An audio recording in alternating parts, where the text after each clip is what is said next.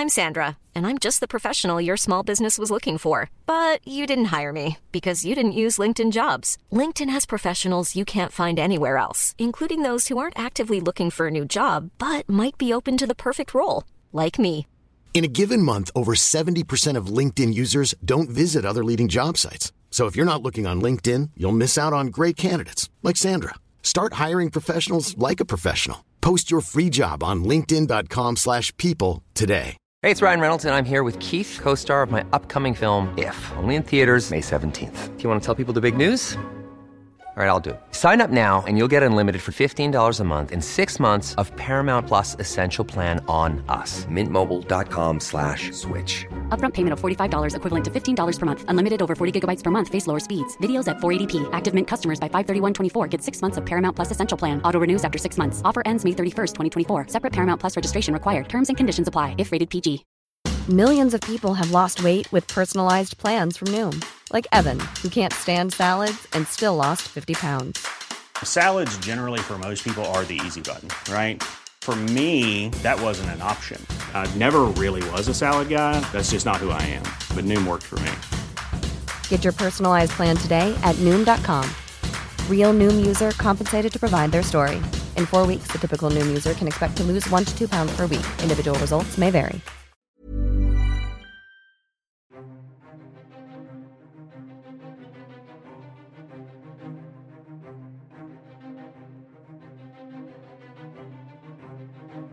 Greetings from the hill country of Central Texas. This is Revolution of Military Affairs, and I'm your host, Amos Fox. Today's discussion is on inflection points, broadly speaking. But in terms of military thinking, inflection points are an important aspect that need to be examined. So military thinking, broadly defined here in this discussion, is how we think about strategy, concepts, doctrine, and related military material procurement and force structure designs. Those are all also sensitive to environmental change, which is why inflection points are something that need to be examined in a bit more detail. To be sure, military thinking adapts during periods following failure or at times that demand change. And so, if a given doctrine is no longer succeeding or has proven itself to not work, or the perception of failure is there, whether it actually did or did not work, that's a point in which militaries often find themselves trying to change and evolve how they think about war and warfare. There's also periods that demand change, and this is one of the things we've seen over the past 2 years. This evolution from what was done over the past 20 or so years in Iraq, Afghanistan, and across the globe to something that's more in tune with the demands of military conflict that we see in Europe today with Russia's invasion of Ukraine. We're at one of those points where we have to go back and look at how we're going to evolve to address these threats that are posed by Russia and potentially China as well. But there's a small number of people that are also cautioning at the same time that we can't forget the lessons of the global war on terrorism and coin. Today's discussion is a process-oriented discussion focused on those ideas, process-oriented regarding how to go about implementing change across militaries, not just one's own service, but across institutions like the Department of Defense, as well as our allies and our partners. And as we do that, we also have to remain cautious of forgetting the things that we've done in the past and the ideas and the lessons, the important work that went into that. I think few better people can help us examine this topic with great fidelity and first-person experience than Dr. John Nagl. Dr. Nagl is a professor at the U.S. Army War College right now. And, sir, great pleasure to have you on the podcast today. Amos, I'm delighted to be here, and I look forward to our discussion. Thank you very much. So the first thing that I'd like to ask you there, John, is considering the Army's return to coin doctrine in the early days of OAF and OEF, I think the big thing that pops out to me is why you, as an armor officer, how are you the lucky one that ended up getting the weight of all this put on your shoulders?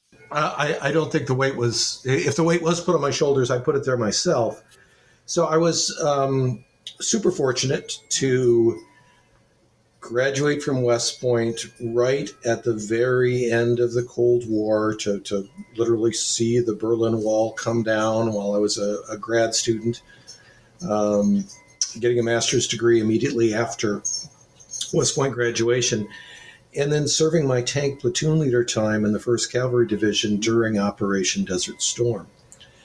And so I got to see firsthand the end of the Cold War, the collapse of the Soviet Union, and then the very rapid defeat by the United States military, particularly the Air Force, giving credits where it's due, of the 4th largest army in the world. So I like to say that the U.S. military took the Iraqi army from the 4th largest in the world to the 2nd largest in Iraq in a period of about 100 hours.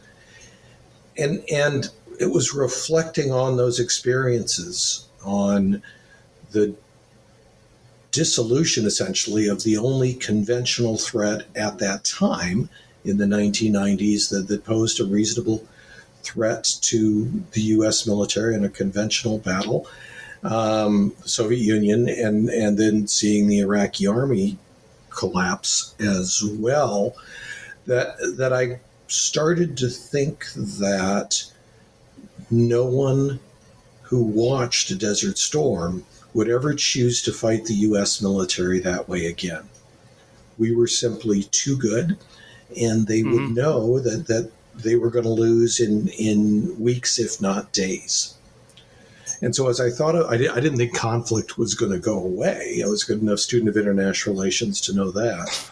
But I thought that the future of conflict for the United States was likely to look more like Vietnam than like Operation Desert Storm. And I guess the good news is I was right, because it's nice to be right. And and you get invited on podcasts and stuff. And the bad news is I was right? So I wrote my doctoral dissertation. The Army sent me back to Oxford to get my PhD. And I wrote my doctoral dissertation not on the kind of war I just fought in Desert Storm, but on the kind of war I thought we were going to fight in the future.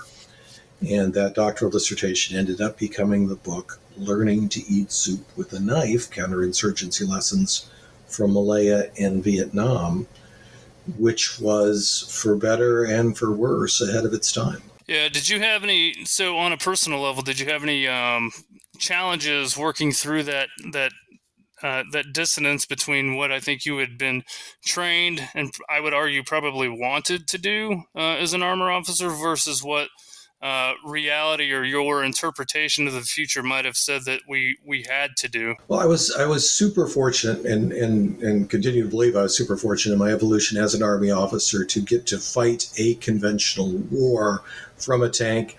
Not the last conventional war involving tanks. Obviously, we've got one going on now in Ukraine, and I believe not even the last conventional war involving tanks that the U.S. Army will ever fight. But I had that experience, and I think something about me makes me think like an insurgent. I'm a mediocre chess player, but I understand the principles of the game well enough that I look for weaknesses. I look for cross-cutting currents, and so I studied. I was very fortunate to study at Oxford with the now sadly gone Bob O'Neill. Bob was an Australian Military Academy graduate, an Australian Rhodes Scholar, and an Australian Army officer who fought in Vietnam, and had written books on his experience in Vietnam. And so my mentor, chief mentor at West Point, was Dan Kaufman, who fought with the 11th Armored Cavalry Regiment, your old Black Horse unit in Vietnam. And so I was surrounded by, inspired by, listened to stories of Vietnam from my key mentors, and that all mixed together to help me write in the 1990s. I've got to tell the story. It was I had a hard time getting it published. Princeton and Cornell were at that time, maybe still are, the two best presses in international security studies and military studies in the United States, and both of them turned me down. And I can't remember which one, whether it was Princeton or Cornell, but one of them actually wrote me a nice rejection letter that said, Dr. Nagl, You write well, and while we're not going to publish this one, if you choose to write your next book on a subject of more contemporary military relevance, we'd be very interested in seeing the manuscript. And that would have been in the year 2000. That's wild. And so I ended up going to Prager, and a press that was funded by the CIA during the Vietnam War to publish books on security studies, and published it. Worked on it over the course of 2001. While I was attending the Command and General Staff College, and then published it in 2002, not long after the attacks of September 11th. And it had the great virtue of, Newt Gingrich said on Fox News, H.R. McMaster had told him to read it, and Gingrich actually read it. And Newt said, John Nagl's brilliant book on counterinsurgency is probably the best book on counterinsurgency written by an American in modern times. And when Newt said that, it was absolutely true, because it was the only book written on counterinsurgency by an American in modern times. That is no longer true. Over my head. That's what I was thinking. It was the best and the worst. It was literally the only one. But so it ended up filling a void, and I think for officers, at least some officers of your generation, have told me that in the absence of U.S. Army doctrine for fighting a counterinsurgency campaign, learning to use with a knife essentially filled that role for them in the Hindu Kush or in Baghdad or wherever they were serving.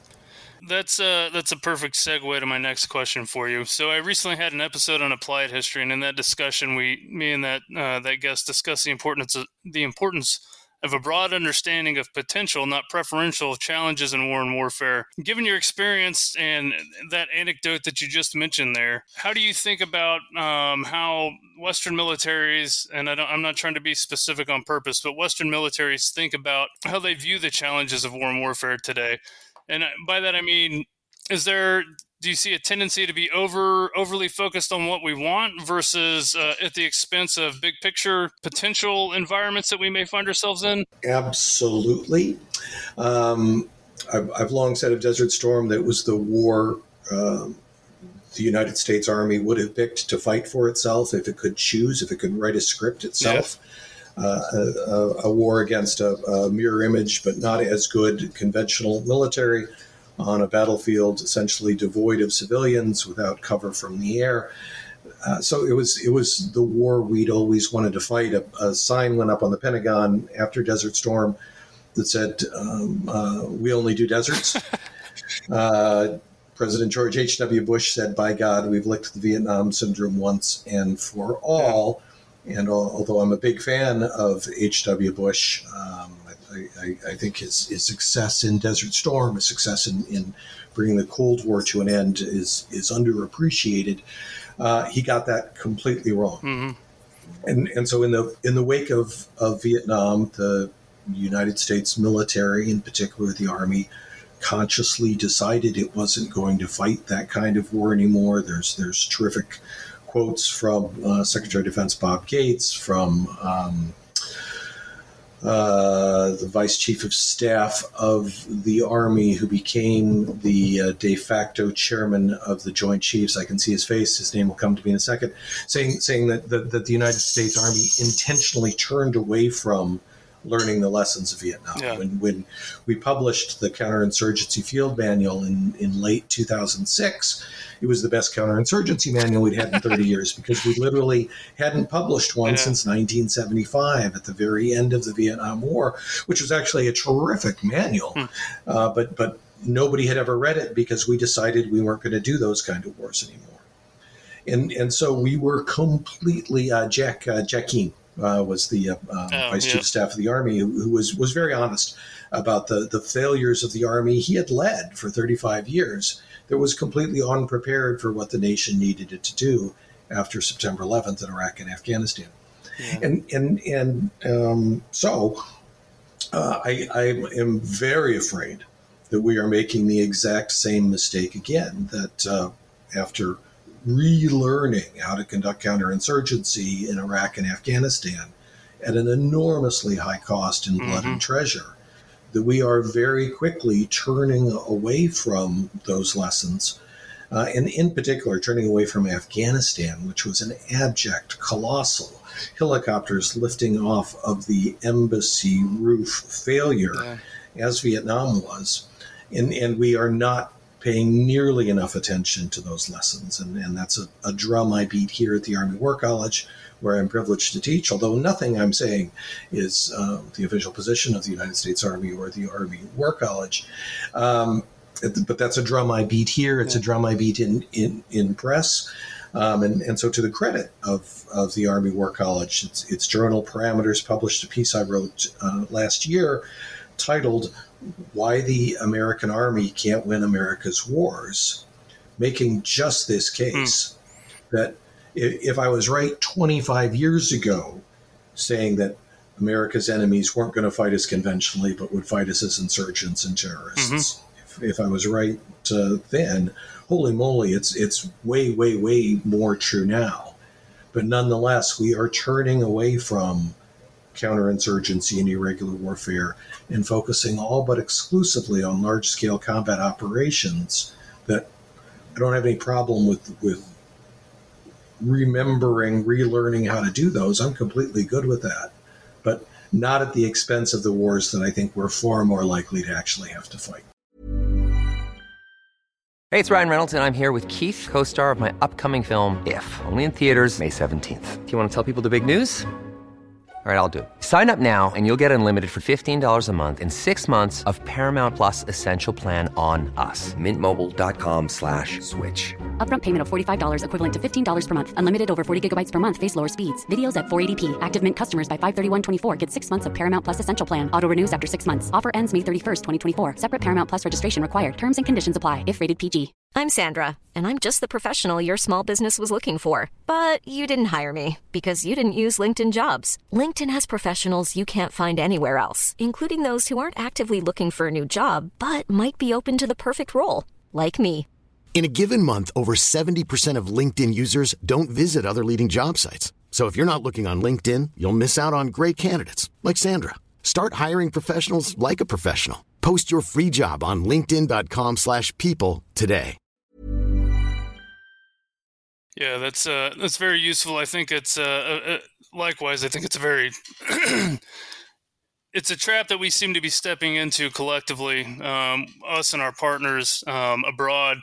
We tend to focus on, again, what we want to do, and I think part of that is obviously influenced by money. You know, you can't pay to do everything. You can't build formations to do everything, and so we have to scope down what it is we do. But I think at the same time, from a publication standpoint, from a book, from a knowledge standpoint, that could operate outside the money problem, and you can have doctrine and concepts and strategies and ideas that are big enough that capture all those different elements that you potentially might have to think about, because again, you don't want some young guy on the fly having to create that or help the Army create that. So with that backdrop, what are some significant challenges that you personally faced as you work to get the Army and the other services thinking about and buying into the coin? I don't want to call it doctrine at this point, but coin just in general. Terrific question. So there's I think a very good book on this time period by Fred Kaplan called "The Insurgents: David Petraeus and the Plot to Change the American Way of War." And Fred, who's a terrific writer, really captures a lot of the efforts of General Petraeus, of General Jim Mattis, who are the two lead authors of the Army Marine Corps Counterinsurgency Field Manual that we published in 2006, of people like Conrad Crane, longtime professor here at the War College, Gunnar Sepp out of the Naval Postgraduate School in Monterey, that whole Dave Kilcullen, my partner in crime in the Pentagon, and so this was all happening while started probably while I was serving in Iraq. I was sort of in OIF 1.5 from September 03 to September 04 as the war was really falling apart. Were you with First ID at that time? Right? No, I was with, yes, I was with the First ID. Okay. I'm sorry, with 134 Armor. I was the Tank Battalion 3 fighting in Al Anbar. In between Ramadi and Fallujah, a town called Chaldea, pretty tough little town, and we fought really hard. We fought. We lost 22 out of my tank battalion task force. We had 150 some Purple Hearts, Valorous Unit Award. I mean, we fought really, really hard. But at the end of it, we're no closer to creating stability in sector than we had been when we started. My battalion camo made up of mugs. I'm actually drinking from the mug right now that said Iraq 2003, 2004. We were winning when I left because we weren't, and we knew it, right? And I went from there to there's a terrific Peter Moss wrote what ended up being a New York Times Magazine cover story on our fight titled Professor Nagl's War.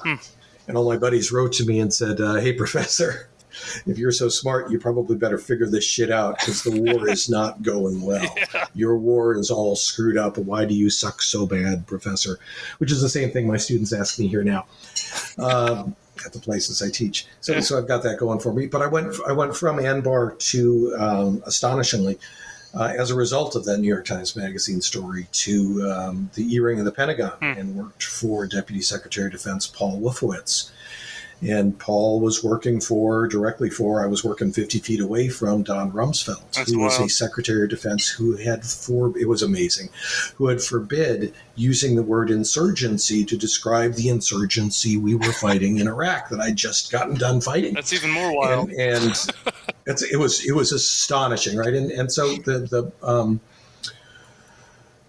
you can't beat your alcoholism. I'm not saying you're an alcoholic, right. Amos, but if you are, you can't defeat it until you admit that you have an alcohol problem. That's and right. You can't defeat an insurgency until you admit that it's an insurgency. So we did a bunch of the groundwork sort of underneath the noses of people who did not want us to be writing and promulgating insurgency doctrine, and this is why I think Fred Kaplan named his book "The Insurgents," as we were thinking about fighting insurgents in Iraq and in Afghanistan. Although our bosses told us not to do it, and so the irony of writing, because I ended up writing the counterinsurgency manual, helping write the counterinsurgency manual from my desk in the Pentagon, 50 feet away from Don Rumsfeld.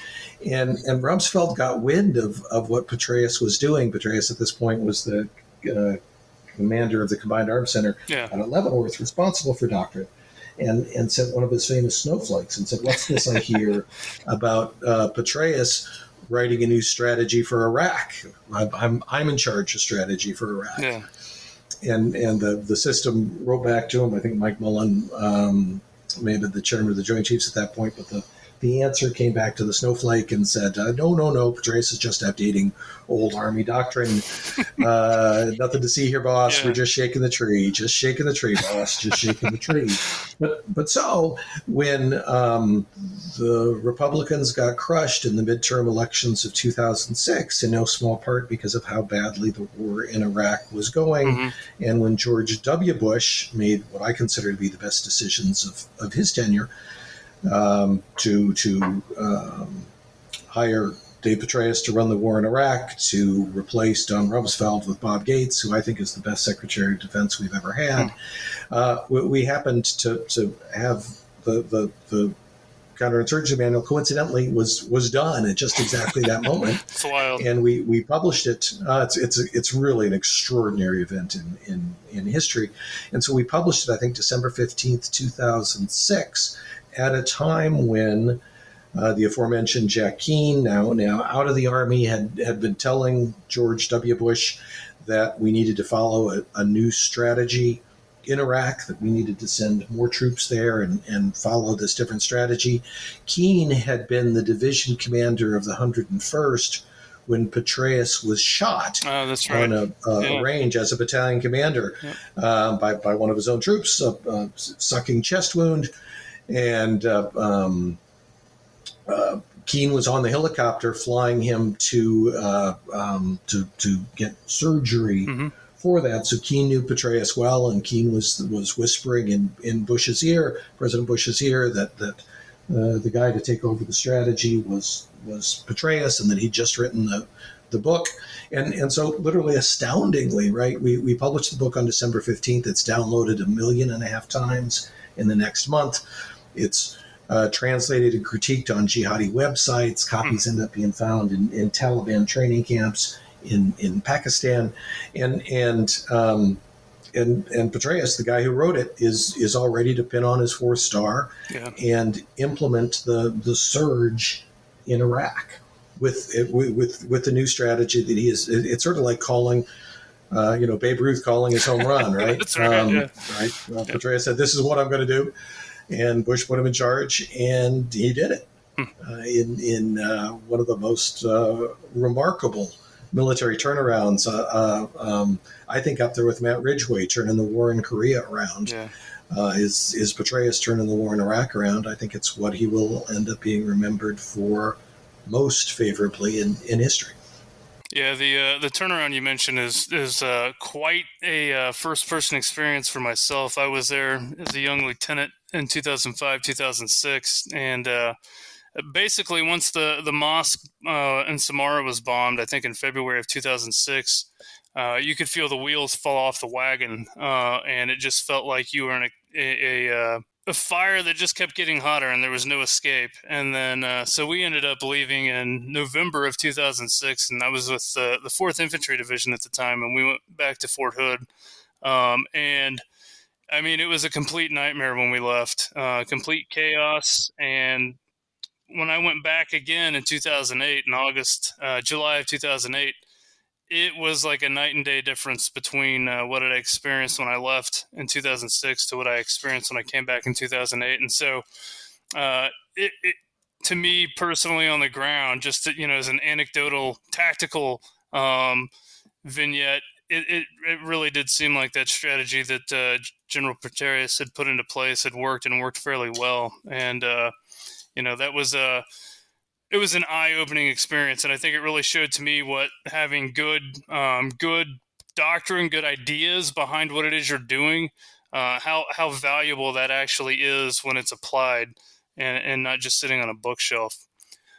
So as we're getting closer on time, and I don't want to take up all of your day. So as I think one of the last questions on that is, how did you navigate I'm assuming that you ran into significant pushback along the way, not only from the SecDef, which is definitely significant, but from, people within your own service, people from other services.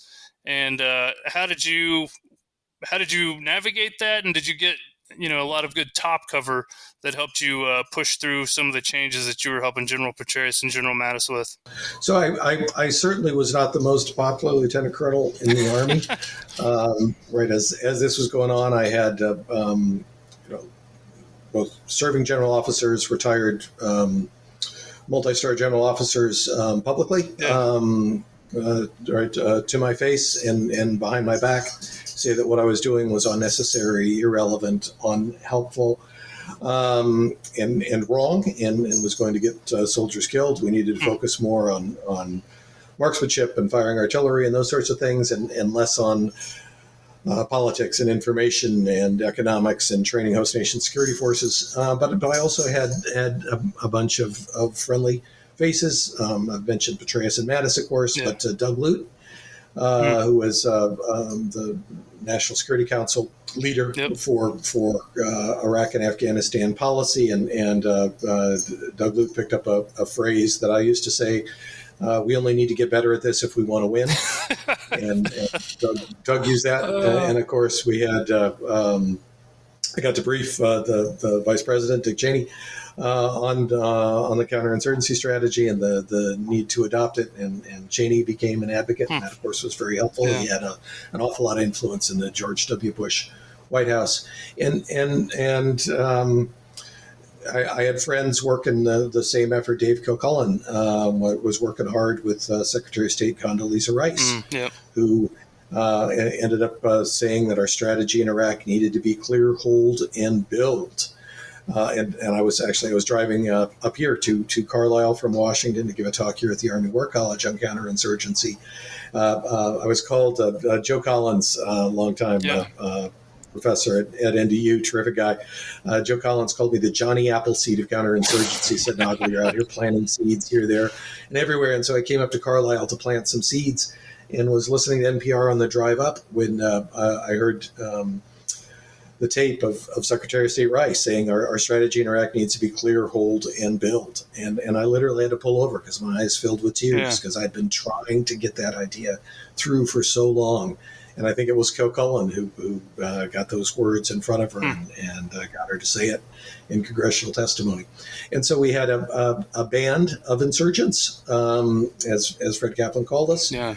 And ultimately, we made progress. But the most important thing, I think, was the experience of captains and majors and lieutenants and sergeants who had tried it one way.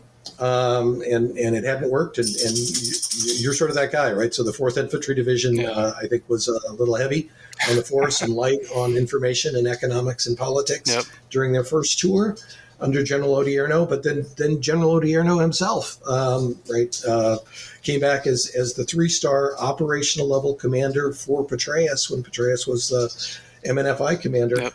And Odierno and the 4th Infantry Division and the Army as a whole learned and changed. And I was unbelievably proud to be a small part of a nudge trying to make that happen. And now I'm again a nudge saying, hey, let's not forget everything we learned, because future enemies, they're going to fight us the way where they have a chance to win if they can outlast us. Yeah. So let's not forget all the lessons that people like Amos Fox, Captain Fox, Major Fox learned at such a horrific cost in lives and treasure. Yeah, that's really valuable. I think it's we just have to not we need to remember that adversaries, whomever that may be, they're going to fight in ways that are advantageous for themselves, right? And they're going to, first and foremost, they're going to fight to stay alive, and then secondly, they're going to fight to win. And I think often we tend to think they're going to fight the way we want them to fight, as opposed to those other two variables. So thank you with that. I guess on the last thing here, John, before we close out, are there any hot takes that are floating around out there that you think are completely or wildly off the mark or undercut the realities of armed conflict today? I think that I'm doing a bunch of work here with a team on the war in Ukraine, and I think the lessons we're learning there are helpful. Katie Chrome and I wrote a piece that my West Point classmate Randy George, the Chief of Staff of the Army, recognized, a piece called The Call to Action, Lessons from Ukraine for the Future Force. So I absolutely don't want anybody to think that I don't think we should be preparing for large-scale combat operations. We should absolutely be preparing for those, but the very fact that we are preparing for them and that we're really good at them makes it less likely that our enemies are going to choose to fight us that way. So we really do have to be an army that can fight and win the big one, but we also have to be ready to deter and, if necessary, win these horrific, small, stinking shadow wars of peace that I'm afraid our adversaries are going to continue to confront us with. Yeah, that's perfect. All right. With that, John, thank you very much for your time today. I appreciate it. It's been a pleasure getting to talk to you today. I enjoyed it, Amos. All right. Thank you.